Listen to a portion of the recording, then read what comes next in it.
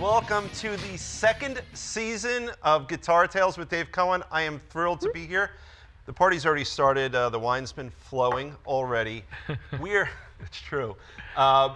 This is a different kind of show tonight that we've been working on for probably about 2 or 3 months now, Scott and I. Our publicist extraordinaire, Scott Engel. Thank you very much. I'll introduce our guest. You don't even wave yet.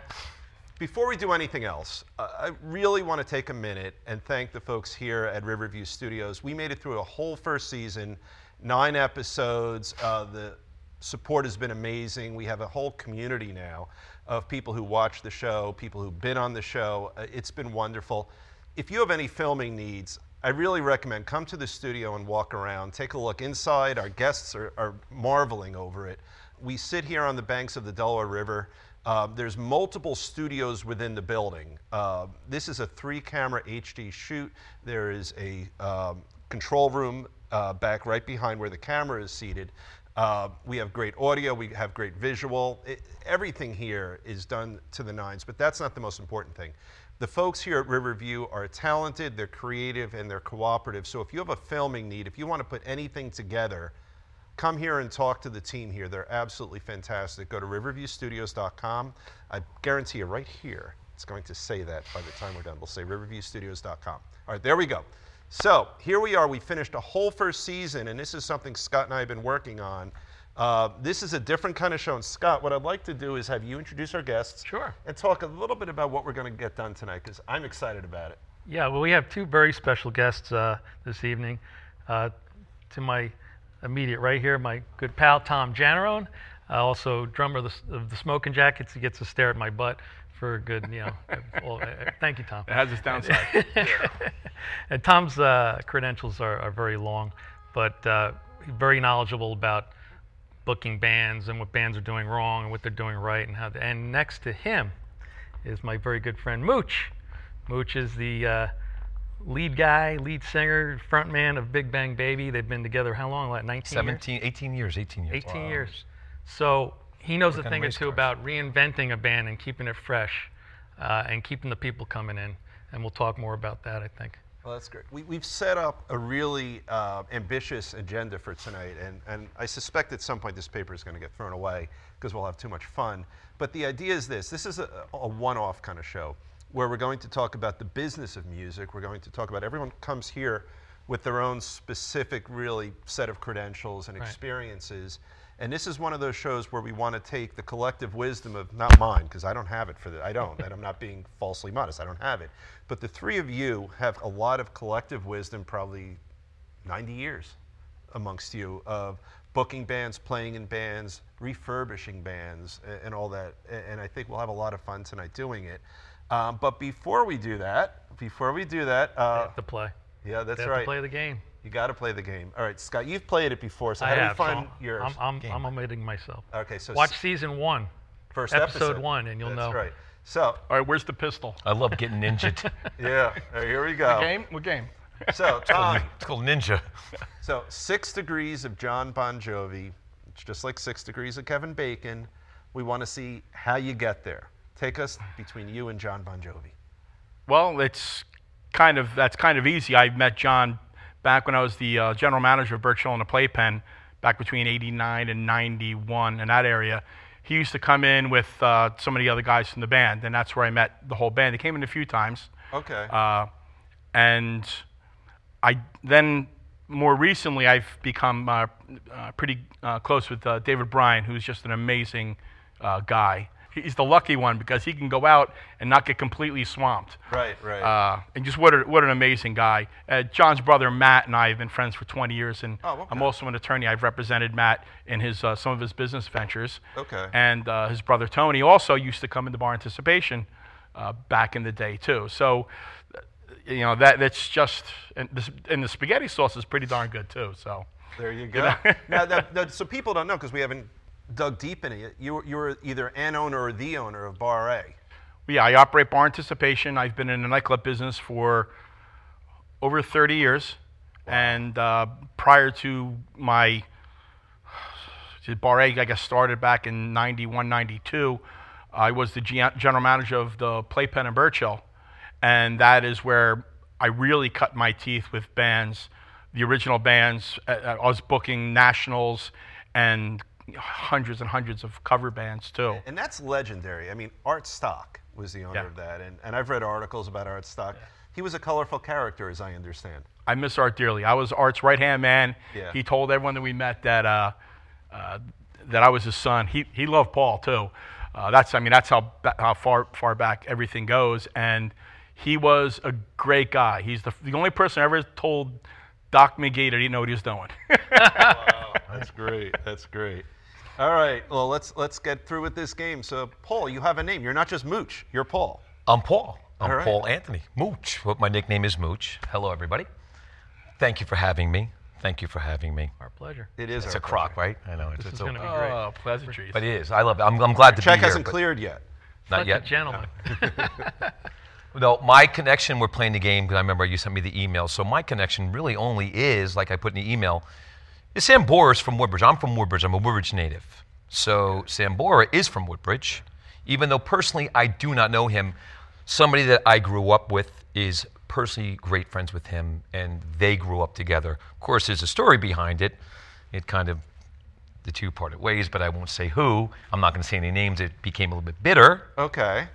That makes for interesting Because, TV, though. well, you know, because there's one guy that stayed behind and Okay. Richie excelled. Right. Okay. So I had to listen to this for like 20, 25 years. I'm like, are you done? Can we just go get a burger now? I get it. You give love a bad name. Live it on a prayer. I'm good. So anyway, that connection, and I kind of knew his father, Adam, Okay. in town. All right. So, and a couple other people. But I didn't know Richie actually directly, even though he grew up in my town. And they did name a little street after him, a small little side street called Richie Sambora Way by Did Woodbridge they High really? School. Yeah, yeah. It's, yeah. Well, that's pretty cool. I Sure. do not have a street named after me, unfortunately. There's probably a whole bunch of Scott Ways, though, right? They're I'm going to gotta take be. credit for those streets. Yeah. Yeah, it's called Pfizer Way. I thought it was called One Way. That was good. Hey, you know, before we move on, I forgot. I got swag. I got to show off our swag, and then Nice. I want to dig into you guys a little more. Scott, we know about you. We're not. Yeah, gonna I'm just talk here about you. to add a comment That- or two I and laugh also- at Tom's jokes. You have to. So, first of all, I really want to thank the folks here at Riverview that came out with this great second generation. This is a GT 2.0 shirt, and I'm going to flip it in a minute. And then we've got the beautiful Riverview emblem on the back. That could be a hand model. There you go. What do you think of that? And the other thing I want to point out is we have a brand new set for this year. If the camera can pan it a little bit, I love this new set. So we've freshened things up a little bit for season 2. We have a bar back there. If anyone wants to grab a drink, they can. Easy Tom. But I really appreciate it. And this is really another example of what happens here at Riverview. We didn't ask for it. We just came in, and there's a beautiful new set for us. And that's how the Riverview people work. They're always thinking about how to make things better, more interesting, more comfortable. So we thank you for it. I want to dig in a little more now with you, Tom. So let's talk a little more about what got you involved in the music business. Were you a drummer when you started with Art Stock, or no? No, I started when I was in high school. I started DJing a little bit for private parties, and when I went away to college, I was a DJ and an MC. Okay. And then Jimmy Barber from the Smoking Jacket said to me, because at that point I hadn't played drums. Had you played any instrument at all? No. Okay. He'd said I was a sound man Right. back when I was in high school for Jimmy's band. In what town? A band called Sinner in Ocean Township. Okay. Monmouth County, Ocean Right. Township. Okay. And I The used to. irony, by the way. Sorry. What? Oh, yeah. The irony. I know, right? And I used to sound check the drums, and I could kind of keep a beat from watching, but I Okay. never actually played. So we went away to college, and I was DJing, and two guys came to him and said, "Hey, look, you know, we want to put a band together. Two guys from the soccer team, and we were on the football team." Okay. And he goes, "Be our drummer." And I said, "Okay, let me buy a drum set and learn the songs." And that's how the music thing started for me. So now you're still in college, right? So are you playing in college, or is this maybe when you're home over the summer? No, this was strictly in college. We played every keg party, and that turned into all the local bars, and then we played in Philadelphia a little bit. Oh, really? Yeah, and we played all the big senior nights. So we were pretty active in college, but every practice turned out to be a keg party because we just set up the equipment anywhere we could and just jammed, and everyone showed up with beer and kegs and people and girls, and it was crazy. So every practice There were girls there? was, yeah, right? Was kind of crazy. It was a teacher school, so there was, Never had there it was at the plenty of Smoking girls. Jacket. Where did you go to school? It's called Rowan University. It was Oh, called yeah. Glassboro State College Okay. at the time. Oh, okay. Edwina Morgan, was that your band, by the way? That was a band down there, Edwina Morgan. No, the band was called the Smoking Jackets. Oh, it was even back then. It was a yeah, Smoking that's where the Jacket. Smoking Jackets started. Okay. It wasn't my name. It was the guys that asked Jimmy to be in the band. Jimmy and I to be in the band. It was they'd come up with the name. So what brought Jimmy back? Was he going to school there too? Yeah, Jimmy and I were roommates in college. Okay. Okay. So And did you go to high school together too? yes, Oh, that's pretty cool. All right. and grade school. Wow. Like yeah, from grade 1. And you still get along. Yeah, I imagine that. Yeah. That's great. All right. How could anybody? And then from that point forward, so then how did that segue into you becoming a manager working with Art Stock? When I graduated the public relations degree, and we were one of the top schools in the country, but I didn't want to go to your traditional Manhattan suit and tie kind of place Because or Philly. I remember that Rowan was known for communications. Yeah, that that was was- their thing. Yeah, that was our thing. Yeah. And And it wasn't Rowan back then. correct, it was Glassboro State College. Yep, When I yep. graduated, it was just bought by Rowan. Right. So when I graduated, after I graduated, the girl that was, I think was top in our class, she had gone on an interview with Art Stock about a public relations position to oversee his nightclubs. He had 3 nightclubs at the time, a couple horse farms, the Birch Hill Swim Club, the Jersey Shore Basketball League. There was a whole bunch of things. So she called me. Her name was Tricia Letson. I got to throw her name out there because she's an amazing, amazing girl who really gave me Your start. gave me a start. Okay. Just by referring me. She said, hey, look, I think this guy's looking for a guy. I don't think he wants a girl. I didn't really ask her why, so I showed up, and he had like 30 people sitting outside waiting to interview. I've never, it was the middle of July, and everyone's in shorts and T-shirts, and I'm in a suit. And I was dying, and he knew my parents. Okay. But when he saw my name, he put me ahead of everybody else. He hired me on the spot and kicked everybody out. But very quickly, I went from the PR position. He realized how many people I knew and how much I knew about music. I became general manager of the nightclubs pretty much right away. You were like a regional manager of multiple clubs. Yeah, I was. That's a big deal. Yeah, there's one in Rochester. I wasn't up there that often, but I was predominantly at the Playpen in Birch Hill. Okay. So within 6 months of me being there, I became the GM, and then I was booking the entertainment. And it was a little different back then, booking, Oh, I can imagine. as far as press kits and whatnot. Maybe I can't imagine. It was very crazy. I bet it was. I mean, there was an article I read, I don't know if it was like a New Jersey magazine, but it was about the legendary times of Art Stock. Oh yeah. And it was just a crazy time. It was crazy. It was a crazy time. It was a time where, I mean, think about how hot it was. You had Skid Row, you had Bon Jovi, because Skid Row had just hit, because this was, so you're talking 89, 90, 91. Okay. Bon Jovi's getting, Bon Jovi's not getting. He's already huge. After Slippery When Wet was what, like 85 or something, Right. and then Skid Row had just hit. And then a couple other Jersey guys. And at that point, Zach Wilde, also from Jersey, born in Bayonne, he was in Jackson at the time. Right. Zach was playing with Ozzy. Right. And so there was such huge synergy, and everybody, kind of like what Paul was saying, you had a lot of guys that just missed. And that's true of the whole Bruce Springsteen thing too. You had those guys. You had the Bon Jovi guys that almost were Bon Jovi. Then you had all the Bruce guys that are almost Bruce. Okay, yeah. And what was interesting is that all the almost Bon Jovi guys were up in the Middlesex County area, hanging at the Playpen and jamming there, and all the almost Bruce guys, like John Eddy and Glenn Burtnick and all these other guys, were all like Pony. down hanging at the Pony. Right. So it was a very exciting time for music, and I think it really caused a lot of live musicians to put together bands, because the number of press kits I got on a daily basis was staggering. It was a full-time job just trying to keep up with that. What would a press kit look like? A press kit back then was all cassettes. Okay. Typically it was a cassette and either a folder or a clear plastic folder.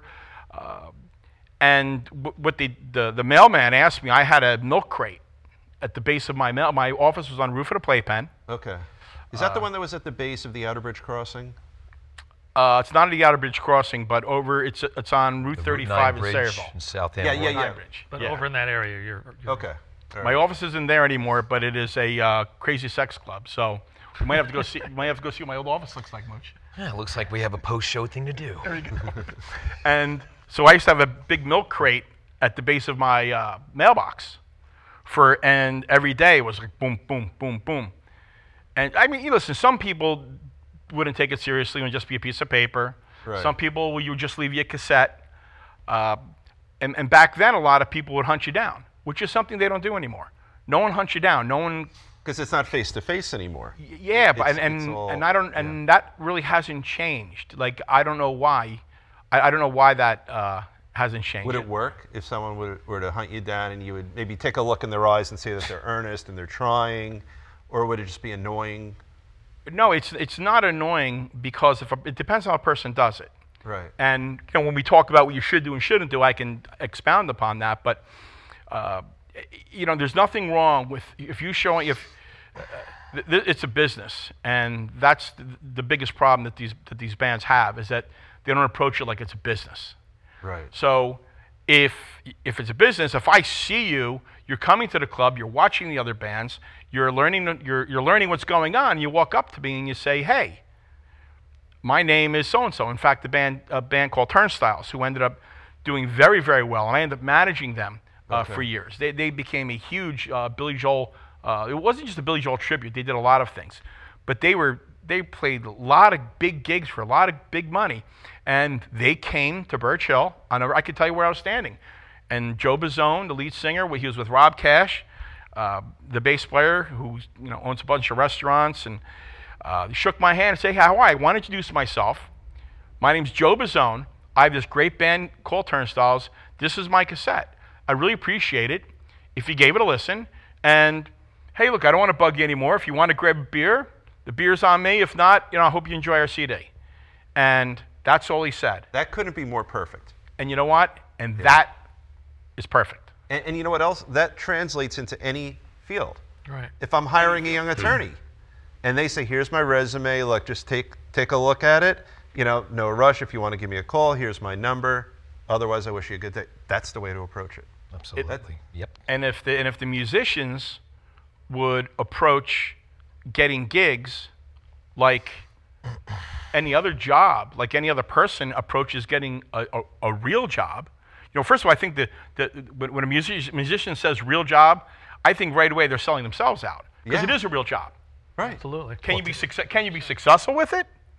Some can, some can't. Certain jobs, a lot of jobs, you're not even going to get through to school. Forget ever getting a job. You won't get through to schooling. Right. So hearing a musician say real job, I'm like, well, you can't be real serious if it's not a real job to you. So if it was approached a little more seriously, I think people would have a lot better success. That couldn't make more sense. Now let me switch over to you, Paul. And I'm having trouble remembering your name because everyone calls you Mooch. Yeah, I know. Yeah. So let's talk about your career. I know you're in the building industry also, but you've been active touring the planet in various bands. So tell us a little about you. Well, I've done basically two albums, and actually they weren't released with Joey Belladonna from Anthrax. I lived with him for a year up in Syracuse. That was a quite interesting forecast every night. I don't recommend Syracuse in January. Yeah. But yes, and I did one European tour, actually with Michael Arbini with Taiketo too, as well. His band Taiketo, which we all know. Also an amazing band. Yeah. I actually came off of tour. I think if you're asking the question, with the cover circuit, coming off a tour and coming locally to the cover circuit was kind of like, let's say, jamming a big vial of insulin to somebody without putting it in very slowly. Here I am playing, music with Joey from Anthrax Professional Music, an amazing front man. Even this guy Danny Vaughan from Taiketo, who's an amazing front man in a festival, 100,000 people in Belgium. And I get back to the circuit to Poor Billy's in Woodbridge, a very famous club until, of course, he passed away, and Tommy knows all about him. And that was my first time really experiencing the cover circuit. And I had to ask Billy, he was in his office, and I called him 5 times back. I said to the manager, "Can you get him back here, please?" And he comes back, "What's wrong?" I'm like, "I just got off a tour. This is your biggest band?" And I can't say the name, of course. I just, to protect the innocent. They'll edit it out. But the band that I saw was one of the biggest bands in the area. I said, "So this is it. This is the cover circuit." He goes, "Yeah, that's it." It was a culture shock for me. Right. Compared to what I used to do. But I adapted well, of course, when we talk about it more into this show. I learned how to adapt, to change over from the international, and I realized how dark of a circuit this really is. This circuit is so dark and disrespected that So what do you mean by dark?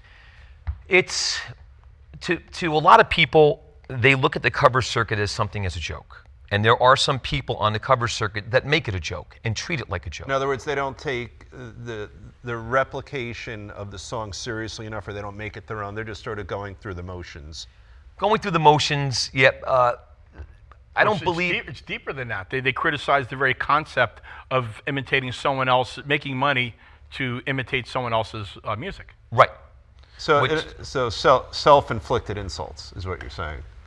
To me, it's just a Bush League excuse, because it's the same thing as a national artist recording, like the Ataris redoing Boys of Summer, so you might as well call them a cover band. Right. It's a reboot.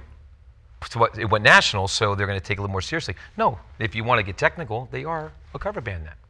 Right. It doesn't matter where you're at, because on the cover circuit, this man I've known for a long time takes it seriously. Everything he does. Scott takes his guitar playing really seriously.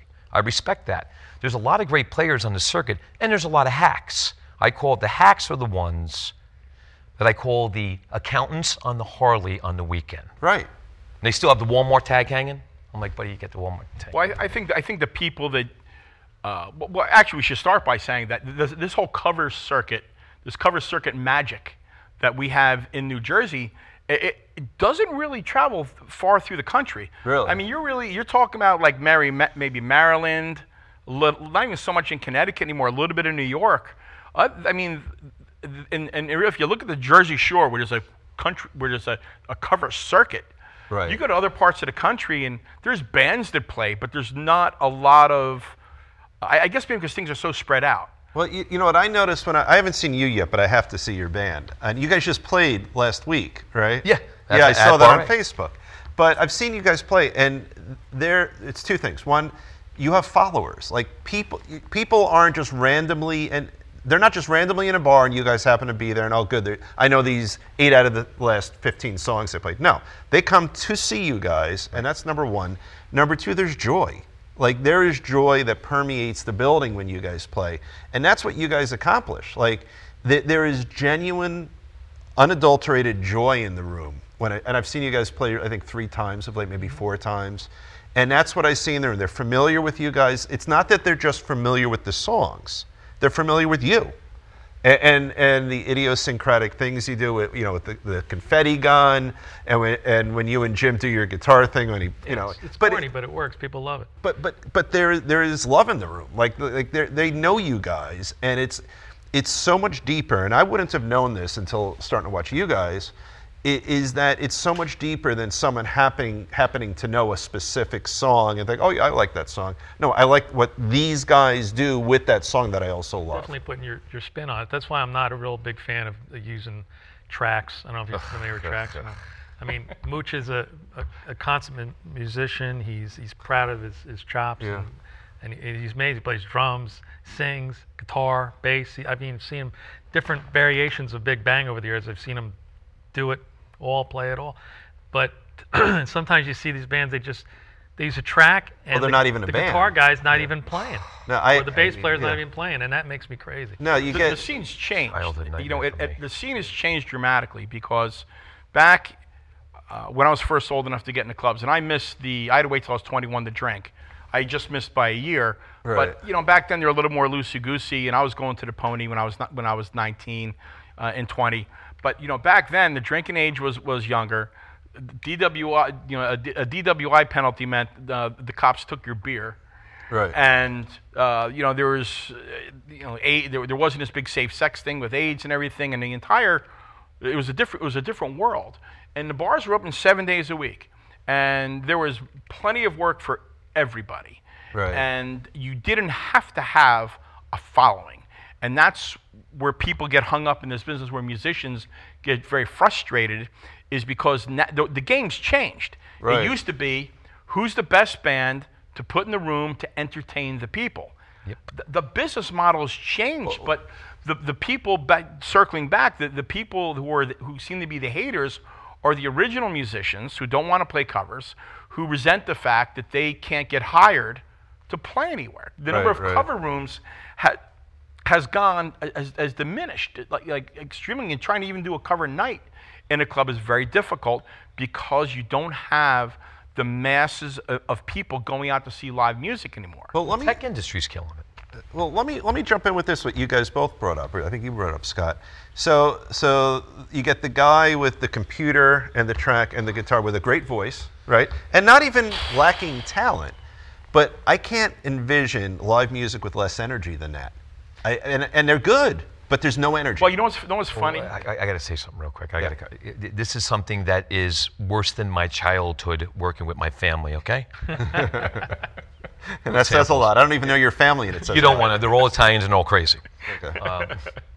But anyway, I went to a bar one night, a room down in Lang City. This is a true story. This is where I've had it. I was at the end of my rope with music. There was an 8-piece band on stage. Right. There was a keyboard player with 2 stacks of keyboards. There was 2 guitar players. There was 2 female singers. There was, of course, bass, drums, even a sax player. And I'm listening. They take a break, and I walk over to the keyboard player, and I say, "Excuse me, are you running samples?" He goes, "Yeah, we are." I'm like, "Why are you here?" Right. And he goes, "I don't understand what you mean." I'm like, "I know. That's why I'm asking you." I says, "Why are you running samples? You have a full 8-piece band here." He goes, "Well, it makes it full." I'm like, "Huh, all right, well, listen, have a great night. Here's $1. I put a single on his keyboard and went, "I'm very sorry." Well, there's an argument anyway. truth. Either way, it's entertainment. The same argument exists in the vocal circuit with the harmonizers and Or the pitch. no, Auto-tune. auto-tune. Thank you. Yeah. With not the harm. Yeah, with those auto-tune. too. Auto-tune is a big thing. Do you like hearing that? With you or not?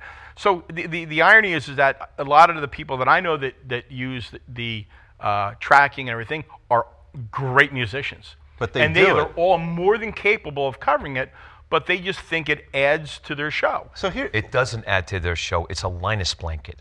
yeah. Now let me throw this out. So That's what it is.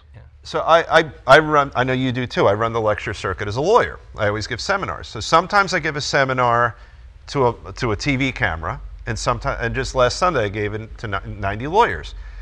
The energy that comes out of me, they didn't say much out there, but just knowing they're there adds to my energy, and then it's a little better. I thought you'd prefer the TV camera. No, I mean there was a camera too. There was, but yeah. Oh, come on, but it adds to the energy. So I'm thinking that this could apply to what you guys are chatting about, which is that if you're truly playing and you know that if you hit that a little off, or if you're singing without auto-tune, right? I would think it's going to add to the energy you're giving to the audience if you know it's truly you, as opposed to you plus some samples. Well, I think the thing is, even for let's say a guy like Sebastian Bach, all right, he's been up in the years now, was a great singer. He might not be able to hit all of the high notes. You know what? Change the notes up. Go Your low. fans will accept you. Yes. Don't try to reach for it. Change it. They'll understand. Or even with a cover act. I did a couple of shows this year, and I didn't have my full lineup. He knows. Tommy doesn't even know my lineup anymore. He just guesses every weekend. Right. I have a different lineup. So we did a show. Some things are based on numbers of what I get paid. Right. So you can only afford so many people per gig. If they're giving you this much money, you Right. can't have 8 pieces. If they're giving you this Right. much money, you can. There's only a few. There's only a few long, outstanding venues. Of course, I started at Bar A, and Tommy was the one actually. While we're sitting here, discovered and we launched Big Bang in Bar A, our first show. That's great. You know what I mean? That's what I knew it was going to start there anyway, because he's the master ambassador with the music scene locally. But I did a show down in Sea Isle City, and I went to acoustic. I just had my bass player. Our female singer had a ukulele, and I had my drummer. So we walked in and there was this huge arena system, lighting system, everything. And guy, maybe if it looked like from the 80s, still had long hair, mullet. I'm still thinking he probably was wondering if Rossington Collins is still together. But he came up to me and said, is the rest of your band coming? I'm like, this is the band. He goes, you have samples? He goes, you have acoustic, you have a bass, you have a ukulele, and he goes, what are you guys playing? What are you like a tiki style band? I'm like, no, we're gonna do funk and rock. And we did a full show.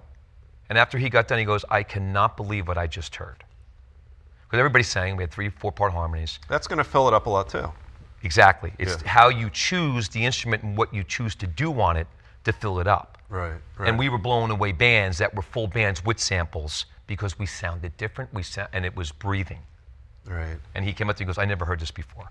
I said, less is more. Not more is more, less is more. Mm-hmm. That's and then the other thing that why Big Bang's the most prolific band out there, because they've survived all of these things, the shrinking of the number of people that go out. Then the thing in the 90s was there was this big switch. Everyone was playing classic rock. right. So then all of a sudden in the 90s it became, everyone was calling alternative music, which means something different now. Right. And alternative, then there's Chili alternative, Peppers there's kind of grunge. stuff, you mean? Yeah, so Okay. that kind of changed, and then music was kind of in a limbo for a while. So what had happened was you had all these great classic rock bands, and then what they just did is a lot of them just learned new songs. But it doesn't always work that way. Mm-hmm. So so that filtered it down smaller. Only a certain amount of those classic rock bands were able to make that transition Right. to cut their hair, change their, because it wasn't just changing the songs; it was changing their sound. It was creating something new again. Which again, Paul's here; he's the master at continually reinventing himself, his band. I get excited. Like they've been doing New Year's Eve now for years, and every year he's got there's always something new, and not just New Year's Eve, but just every year he just. I don't know who's going to show up. Everything, the set, the pillars, the girl playing violin. I'm like, what? The new songs and the spin. It's not just doing the songs, the cover songs the way they're covered, but it's the ability. There's a fine line between having the ability for the cover band audience. Right. You can't just go out there and do your own rendition of something unless you have really, really crazy diehard fans that don't care what you do. They want to know the song. They want to know the song. So if you could take that song and you can kind of reorchestrate it so that it has all the most important parts. Look, you can do whatever leads you want, but certain songs, there's certain parts of that lead that you better nail because people are listening for it. You give the people all the little bits and pieces of the song that they know. You can add and change things within that song, and You people can love repeat it. a chorus they love more than they have in the original. Mm-hmm. Right. You As can long as they get don't it. know why they Yeah. love it, but they love it because you're giving them something. I say you're capturing that 10 seconds of lightning, and you're doing it over and over and over again. And the more times you can capture that 10 seconds of lightning in a show, the better you're going to be. And that's what I see when you guys play. What did you want to say? I wanted to add to him, and he's right. What we've lost, the biggest thing that we lost in entertainment, in the cover circuit or anywhere, is we lost personality. Right. That's what we've lost. And the reason why sampling is so bad, It's cookie cutter. it's cookie cutter, Yeah. and it's destroying the personality because it doesn't give room to breathe. Right. Let me right. tell you, there's Stop. nothing worse than seeing a band use a track. If that wasn't bad enough to me personally and professionally, and to Mooch too, I'm guessing. Yep. When that train comes off the track, in other words, the drummer might come in too soon, or the keyboard guy comes in too soon, or the singer comes in too soon. Now the track is going. The track You're isn't married the to track that. is a computer. There's no the track small is, mistakes. Yeah. That's it. The track is going. If you fall in front of it or behind it, you're going to get hit by the train. It's like I go. Ah! I literally make a like oh my god face because it's so horrendous. And sometimes they can't even recover. I've seen Right. bands just like stop the track, try to get out of it, try to play, and it's like it's bad news. And how could that be It's a double-edged sword, satisfying? for sure. How could that even be remotely satisfying to someone in It's a a band? little- It's not, Dave. Yeah. It's not. My mother always said. My mother always taught me one thing when she said, there's nothing bad. Your mother used tracks. Nothing bad. Yeah. We'll talk about the bad after we're done off the show. With your therapist. With my psychotherapist. Yes. Yeah. A lot of things change, but a pair of classic Levi jeans stay the same, and that goes for the guitar. And you stand over there, hooked into that amp. That doesn't change. You might have all the apps, all the sounds, all the amp farms, whatever you want to do. That doesn't change. That's Levi jeans right there. Right.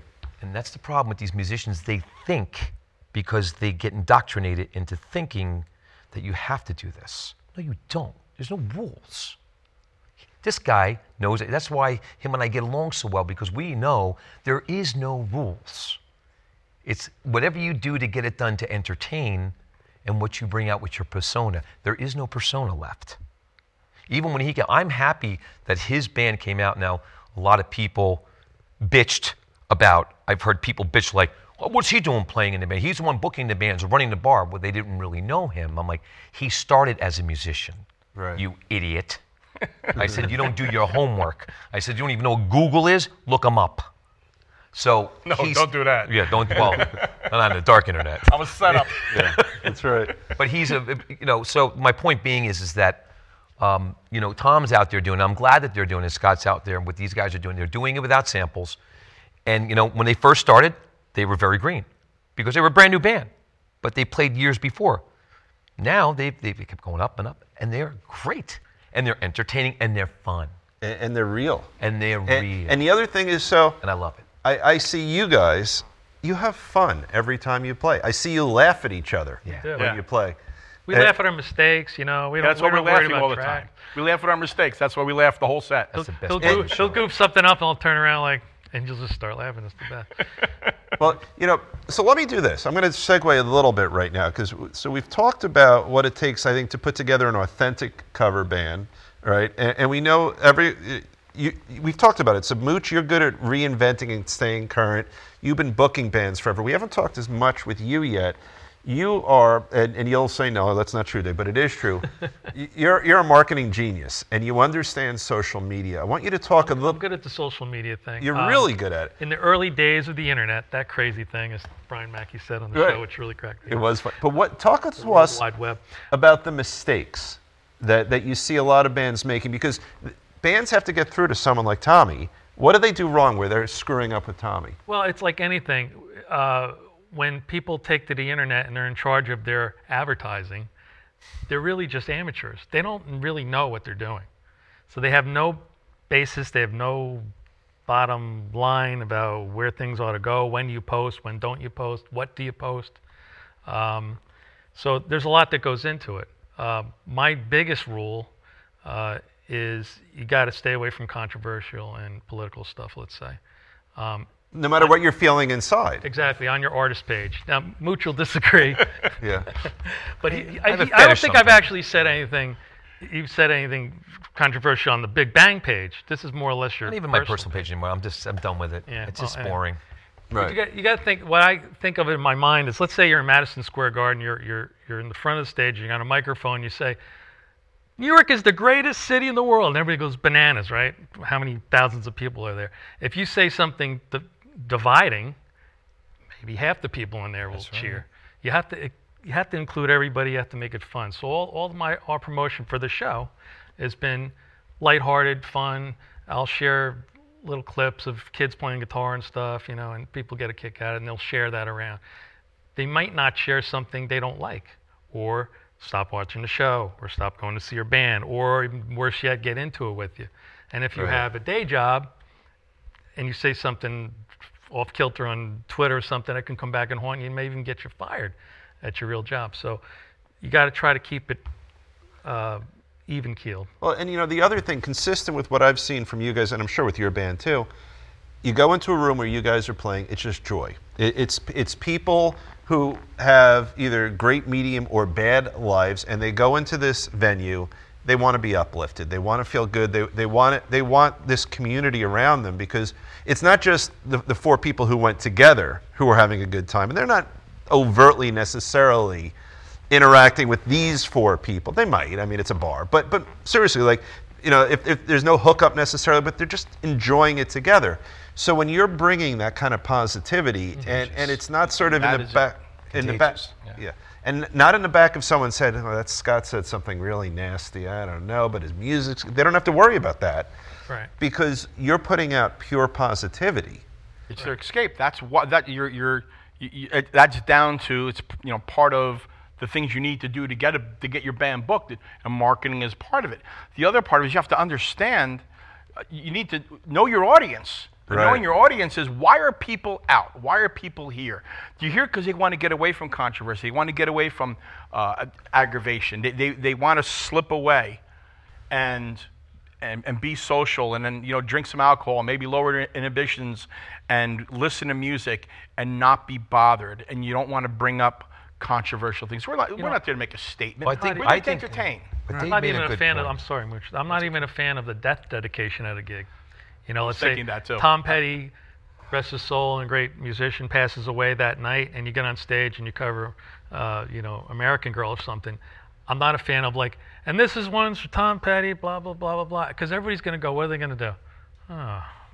Right. And then you play American Girl, and you're going to get a kind of melancholy, reaction, and people, Let the music speak for itself. They're joyous songs. Yeah, we just played a so many. We have Eddie Money songs in our set. We have a lot of dead musicians in our set. Smithereens. And, right. And we love Yeah. them all. We do. We love them all. Clients. And some of them have passed away pretty close to gigs. Right. But we never, we made it a point not to death dedicate, I call it, a song before right. we did it. Just kind of, it brings the mood down. People think- know And who if died. if you're going to do a death dedication, so to speak, you could do it. You could say, this one goes out to Eddie Money, and if people that know, the people that don't. But you don't want people, to get up there and say, I'm dedicating this song to, Everyone quiet.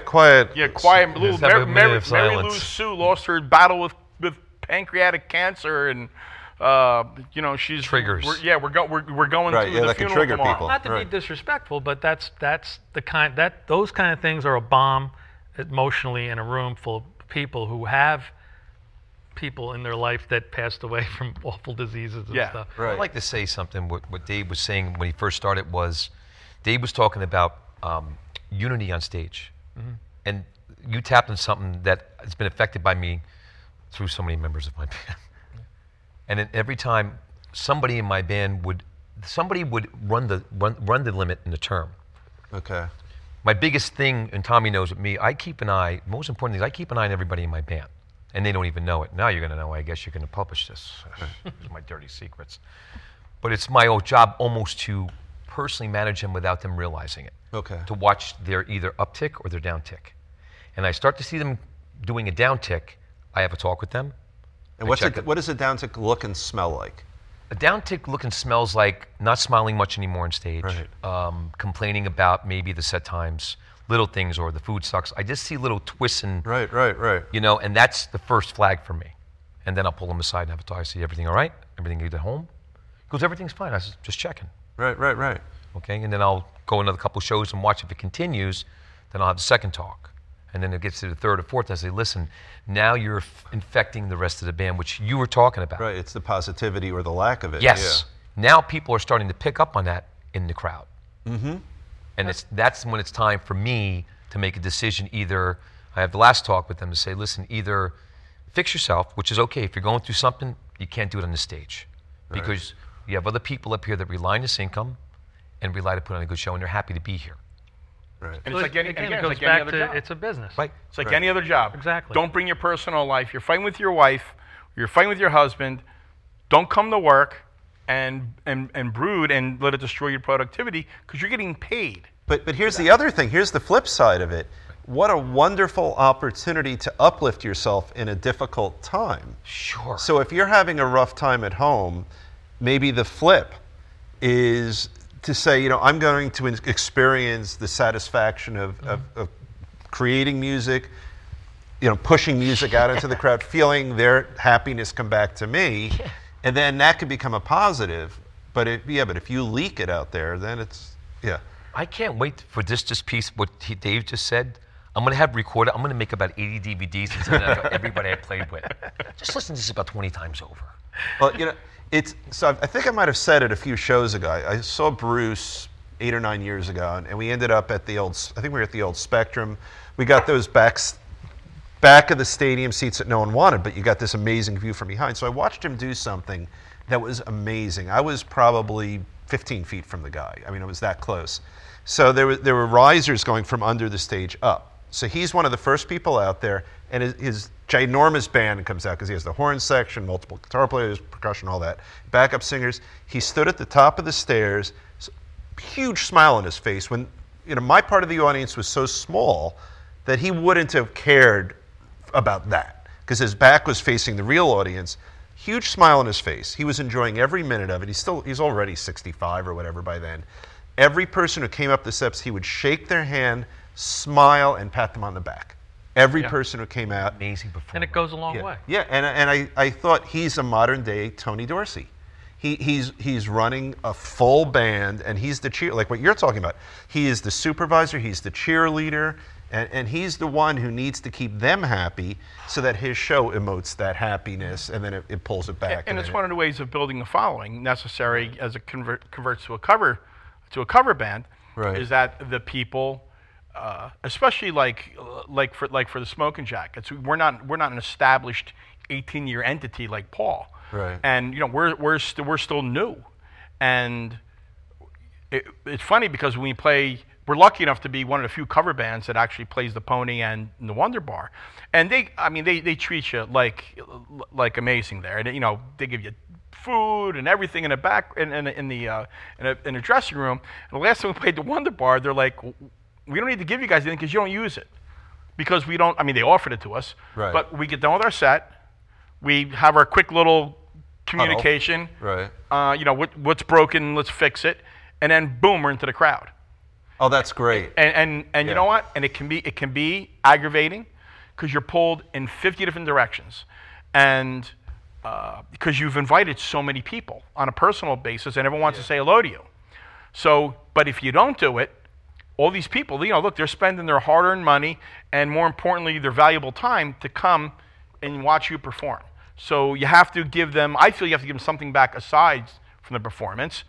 And and you can't. You can't always do it. So we never even see each other at a gig. We see each other when we set up on stage. In between sets, I don't even see anyone in the band.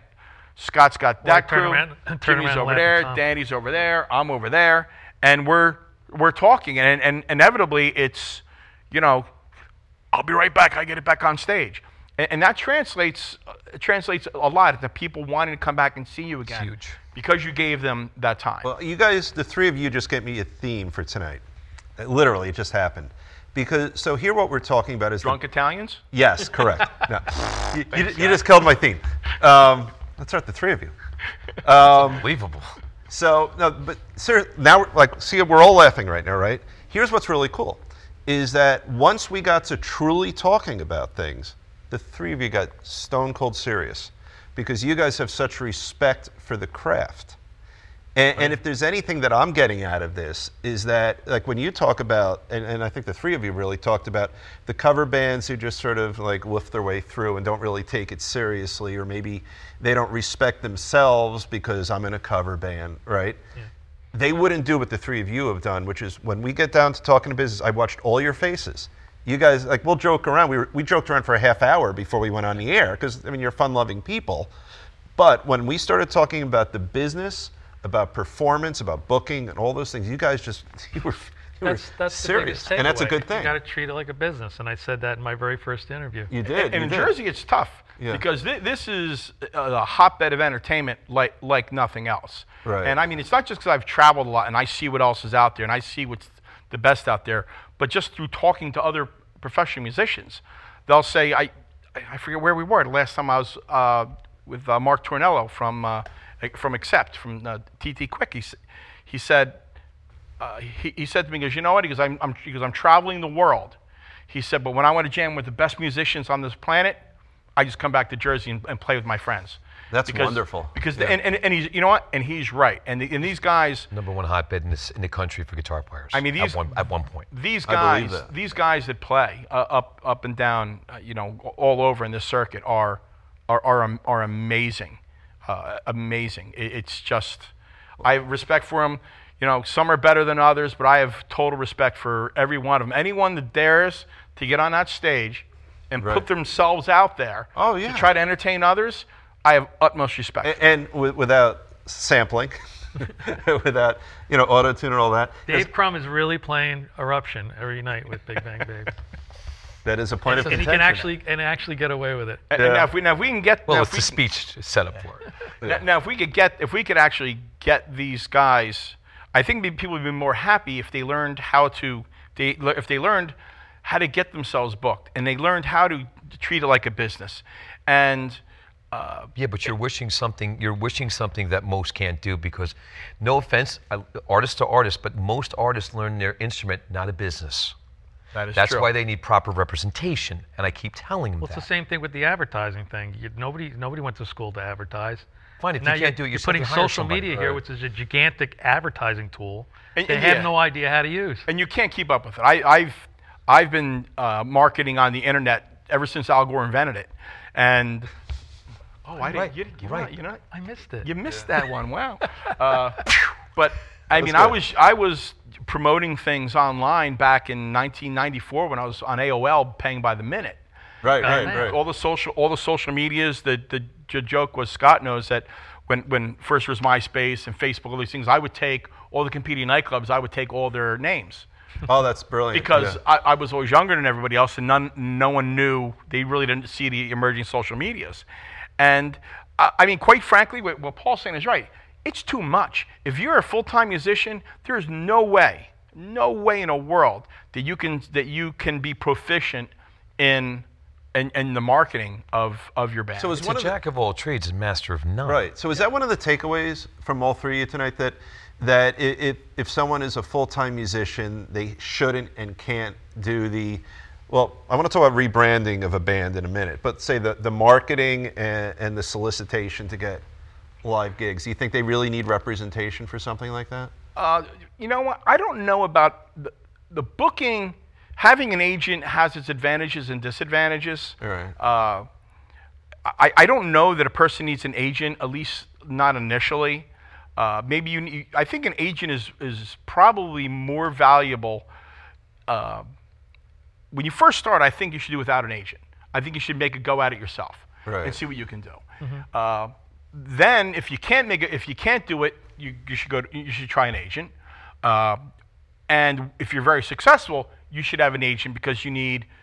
At that point, it's really Negotiating, mass too. organization. Yeah, it's But And when if you have a Scott, you're going to have such a big internet presence that I would imagine that almost sells you. If someone comes to you and it's like, I've got this band and we've got 8,000 followers on Twitter or something, that's going to mean something different to you than if they have 12. Well, exactly. And what's interesting is that when it comes to booking a band, the biggest mistake that these guys make is, number one, know your audience. Right. There's nothing more aggravating to me than people who who just contact me and they'll say, "What kind of music do you do?" If you haven't done your homework, if you don't know, And they're not talking to you as a drummer, they're talking I'm talking to you. about, like for example, Bar Anticipation, where I book all the live entertainment. Right. They'll say, do you guys do live music? Well, you should do your homework. It's not very difficult. You can go online and you should know the format of what we do, the days we do, the specials, the special events. You should know. If a person comes to me and says, "Hey, look, you guys have that spring bash in April. I'd love to get on that lineup." That's almost 2 minutes worth of work, though. It is amazing, and I He's a really drummer for that and I one. was telling Scott that I should put their compilation of messages. I recently had a voice message from this girl, and I have it on my phone. I can't play it because she has her name and everything, and she rambles on and on and on. She talks herself into a pretzel, and then says, "Forget it," and hangs up. That was a girl who was representing a band. I was about to say that person needs representation. Oh no, but this is the person representing that. But the problem is the person representing the band is someone's husband, someone's wife, someone's cousin. Oh, right. The bass player, Or the food and beverage person down in Atlantic City. Well, that's another. The food and beverage person that's another reporting one. to the management on the band. I'm like, well, why don't you just have an electrician fix your toilet? Right. But right. they don't know their market, and they don't know who to talk to. So they're starting out with two strikes against them, and then what's interesting, the social media aspect of it is that's part of the marketing. What are you? I always say that, why are you different? If I'm going to hire you, I want to know why. Right. Is it because you could be half the band as the next band, but if you bring a lot of people because it's a business, then I might be interested. So I want to know why you're different. What about your band is special, rather than just the same old thing. I can't tell you how many times I've told an agent, they go, what did you think? I said, man, they're great. What am I going to do with them? Right. Happens all the time. Are they bringing bodies in the door? And they need to have a plan.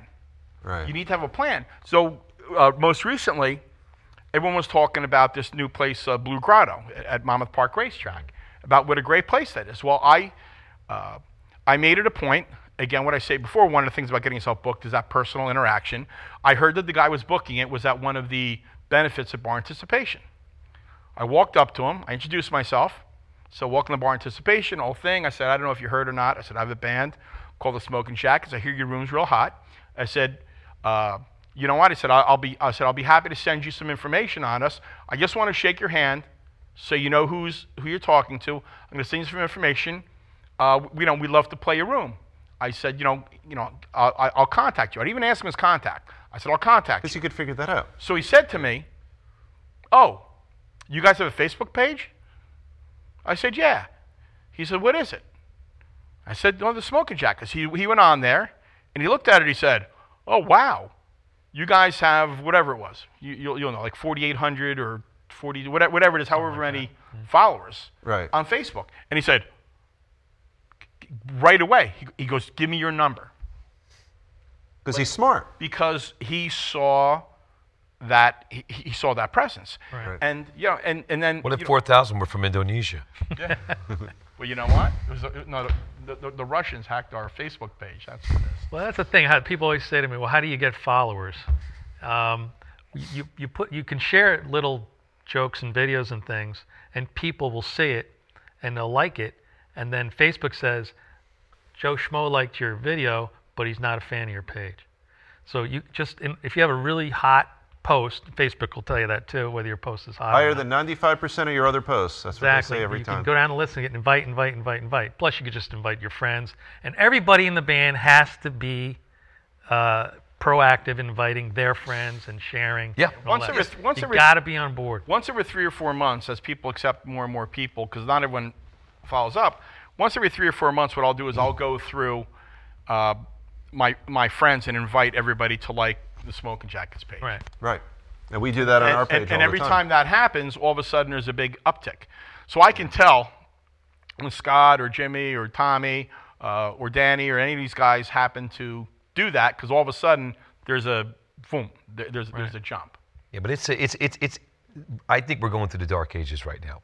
How so? I think we're experiencing from analog to digital. We're all experiencing it right now.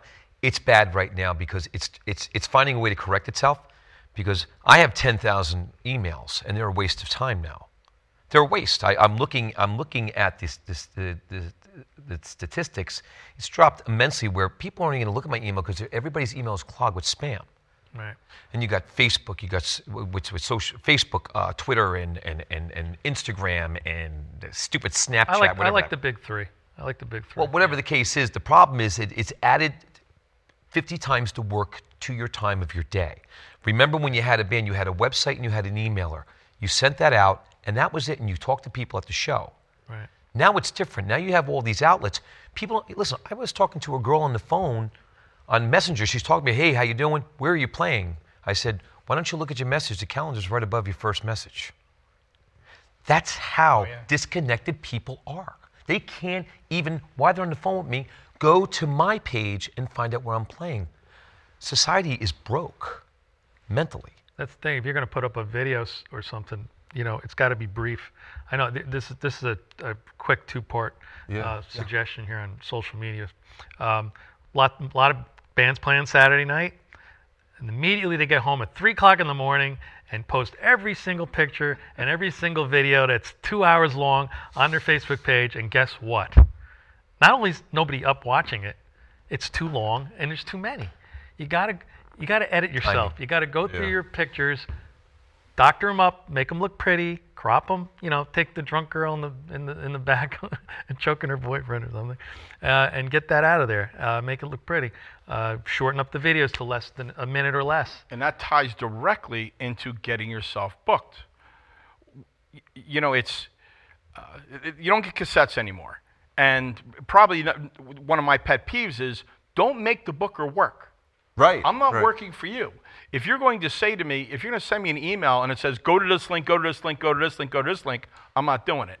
So if you're going to send video, short video, make sure there's a crowd. If you send a photo, make sure it's not you and the 4 guys sitting on the boardwalk at 4 o'clock in the morning. Right. It needs to be action. Like, and you'd be shocked. I would say 80% of the videos I get from bands are the band is playing, and there is not one single person that you can even see. Well, let me do this. So you said before, know your audience, right? Absolutely. So now, in this situation, you're the audience. So like, if I hit my mic there, if I were in a band, I'd be thinking, all right, what does Tommy want? Tommy wants good people coming into his venue. He wants to fill it. He wants it to be positive. So like, what they have to be thinking, if I'm hearing you right, is they have to think, what is this guy? And it doesn't have to be bar A, but whatever bar they're calling, they have to think, what are the needs of the person I'm reaching out to, instead of just saying, I look good here. Well, that's not enough. I sound good here. That's not enough. What is going to make Tommy want to get me in his venue, right? Yeah, well, what you have to, and you know what, and I'm probably more of the exception than the rule, but I would say, because I'm more educated in the business than most of the people that are booking a lot of the rooms. Right. A lot of times it's either club owner that's so busy with business, or people that just kind of inherited the position.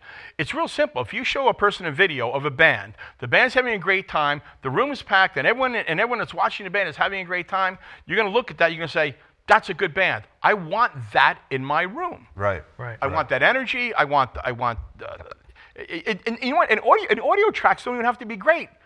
Everyone, look at the guys, they're jumping around on stage. Sometimes it's just magic in a bottle. Yeah.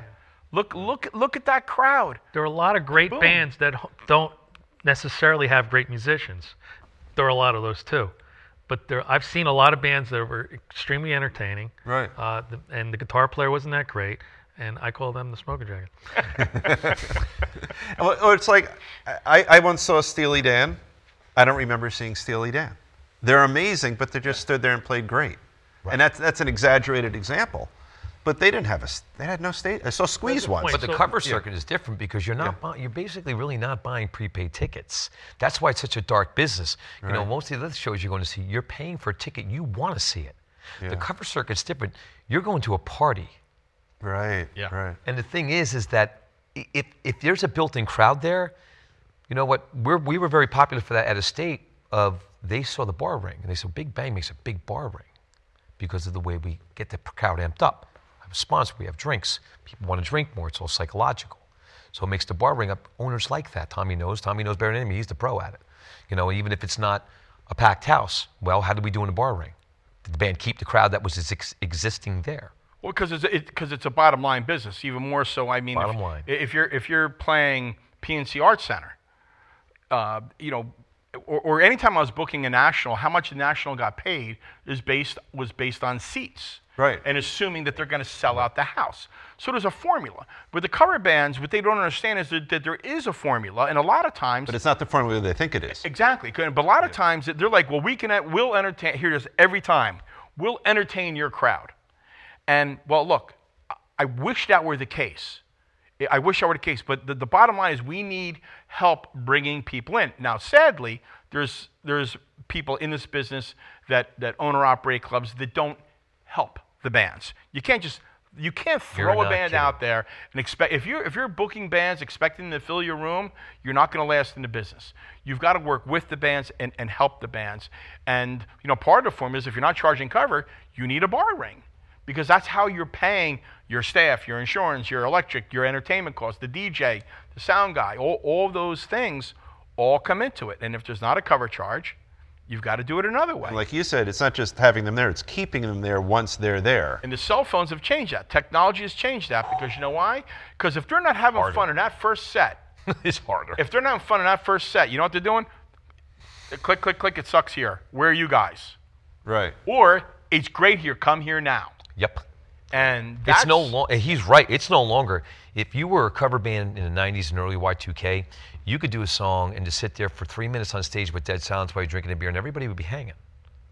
Now, just like Tommy said, and I witness it all the time, with the new thinking and the ADHD, you're halfway through a half a song, and I'll catch females walking off the dance floor, because that's how bad their attention deficit disorder is. That's how it's ramped up over the years. I've watched it climb over the years. Right. And watched myself work harder. At one point, I used to say, well, this show's key, this one's not so key. This show's this. Now, and I get into a couple of years later, well, this show's more important. We got to start remembering this one. Now, it's ramped up all the way to, this song's important. I actually did a song, and it was at Bar A, and it's funny because it's entertaining too, because we were in the middle of a song, and I looked at the whole band, stop right now. We just stopped right in the middle of the song. Dead silence, and then the whole crowd went, now I was like, now I all have your attention. Oh, that's funny. Because they were on their phones, they didn't like the song, so I stopped the band right in the middle. I said, now I have all your attention, because they all looked up at me. That's a great idea. You know, it's funny. I took my son out to dinner 3, 4, 5 weeks ago. I was really happy with one of our promos for the show. I say, Max, take a look. And he had to sit through maybe 70 seconds. He made it to 30. Wow. He's just turned 17. And it's very true. Congratulations on getting 30 seconds. I was proud of that. But why? I had texted it to him, but no, I had to take my phone, and he's such a nice boy. He wasn't interested at all.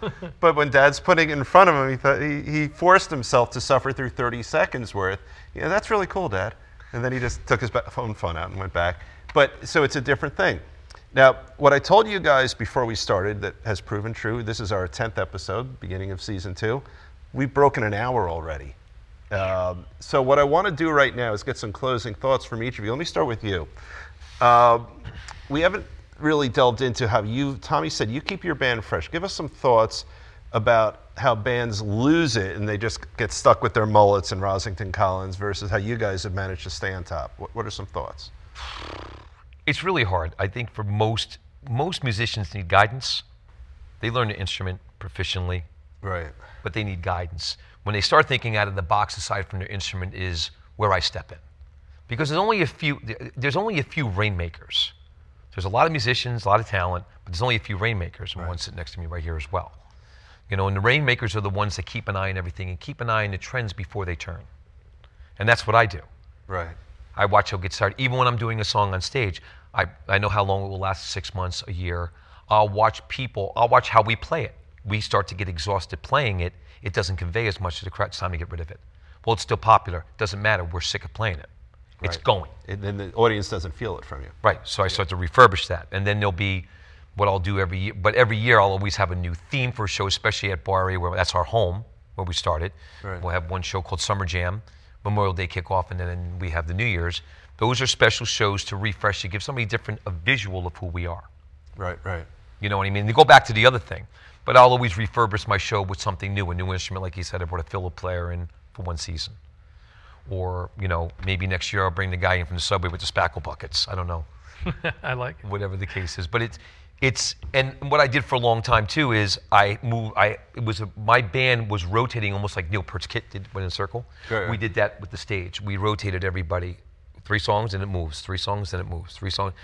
Everybody's getting a different visual of who's where. So they're not looking at my guitar player all night just over there. So we're moving it because people get visually bored. What you're really talking about is you're keeping your eye on the ball. Before the ball even drops. Right. That makes sense. That's closing thoughts, Tommy. How to get past you into your venue. Well, they need to number one, they need to take it seriously. And understand that it's a business. And I've said in the past, I've said this to Paul, is that, you know, a lot of these musicians are the original millennials. And, you know, I'll get grief for saying that, but there's a sense of entitlement. Right. You're not entitled to get a gig at any bar, anywhere. Right. It is a job. It is a real job. You need to take it seriously. You need to understand your market. You need to have a plan. Know what you're going to do. You have to sell yourself. And when you're selling yourself, like for me, I'll say, show me, don't tell me. You don't tell me how great you are. And you know what else don't do? Don't tell me how much better you are than all the other bands that play. Oh, we're better than this band. We're better. You know, once a person starts with that, I know they have an attitude. I won't even go near them. Right. Don't try to, don't talk bad about any musicians, even if they deserve it. You shouldn't do that. I mean, they're there and they're there for It's a all reason. negative energy. So, yeah, so if they can approach it like a business, put the energy into it, be professional, have something different, know how to market yourself, and come to you with a plan. I mean, very few people come to me with a plan and say, hey, here's what I'm going to do, here's how I'm going to promote the gig, and here's why we're different. Rather than, I get, oh yeah, we play a lot in New York, we want to get it down on the Jersey Shore. We play a lot in Pennsylvania, we want to get down on the Jersey Shore. We love your bar, and the bartender said we'd be great here, and here's 3 links, click on these links. And every once in a while, if I see something local, because if it's local, it's more likely to work. Right. I'll click on a link, and I see a person in a, four guys playing in an empty pub somewhere. It's not going to work. That's helpful. All right, Scott, media. I think I've covered most of it, but I'd like to add that it's important when you post your media, your now edited short video that you took on Saturday night in front of people, hopefully. Right. Okay, and it's camera angles. If there's 2 people deep in there, you can make it look like a full room. You got to be creative with what you're putting up there. That being said, Sunday is the worst day to post anything. The day after the gig, it is statistically shown to be the lowest amount of views and the lowest amount of shares. And is it your sense that if someone isn't willing to learn social media, don't do it? Yeah, I mean, definitely don't get in trouble with saying something awful or posting something awful, because it's a business. I think that's the big takeaway here. Yeah. You wouldn't want to put an awful picture on the front of your brick and mortar building at the window, pointing it to the customers to chase people away. Well, it's the same thing with your band and your business and your Facebook page. Keep it clean, keep it fun, keep it lightweight, and post those optimal times. If I could add to that too, the other part of marketing the band is you're also marketing yourself. So not everything you put out there, the world's different now. It's not just all about the band. Yeah, right. It's about personalities. You could talk about other things. So even a happy holidays thing is. I mean, that's the old school way. But nowadays, it's kind of like, hey, we're doing this. This is interesting, or that's interesting. Hey, you might want to know this or that. So if you're adding other messages besides just the promoting of your band, a person might be more likely to watch something if they say, oh, if they don't already think they know what it is. No, that's a great point. I'm seeing now, now that our website and our Facebook page is pretty active, I have a lot of more guitar players than I've ever had, and I see people will do things. They'll post photography. There's a lot of you paint. You put that up, and you're painting. It's wonderful what you've been doing. It's actually good. Thank you. It's fabulous. This has been an amazing hour, guys. It's been so much fun. I really appreciate all of you joining Thanks us. for having my friends on the show and having me back. Oh my God, it was so much fun having you as a I was co-host. just getting warmed up too. I'm really bummed out. I got a lot of bitching to do. More wine? There you go.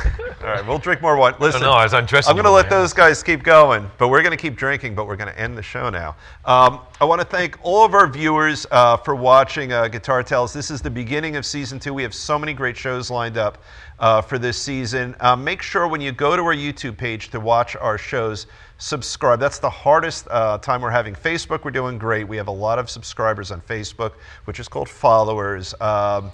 It's not a lot of work. You take your finger and you go like this. It's not that hard. You could subscribe.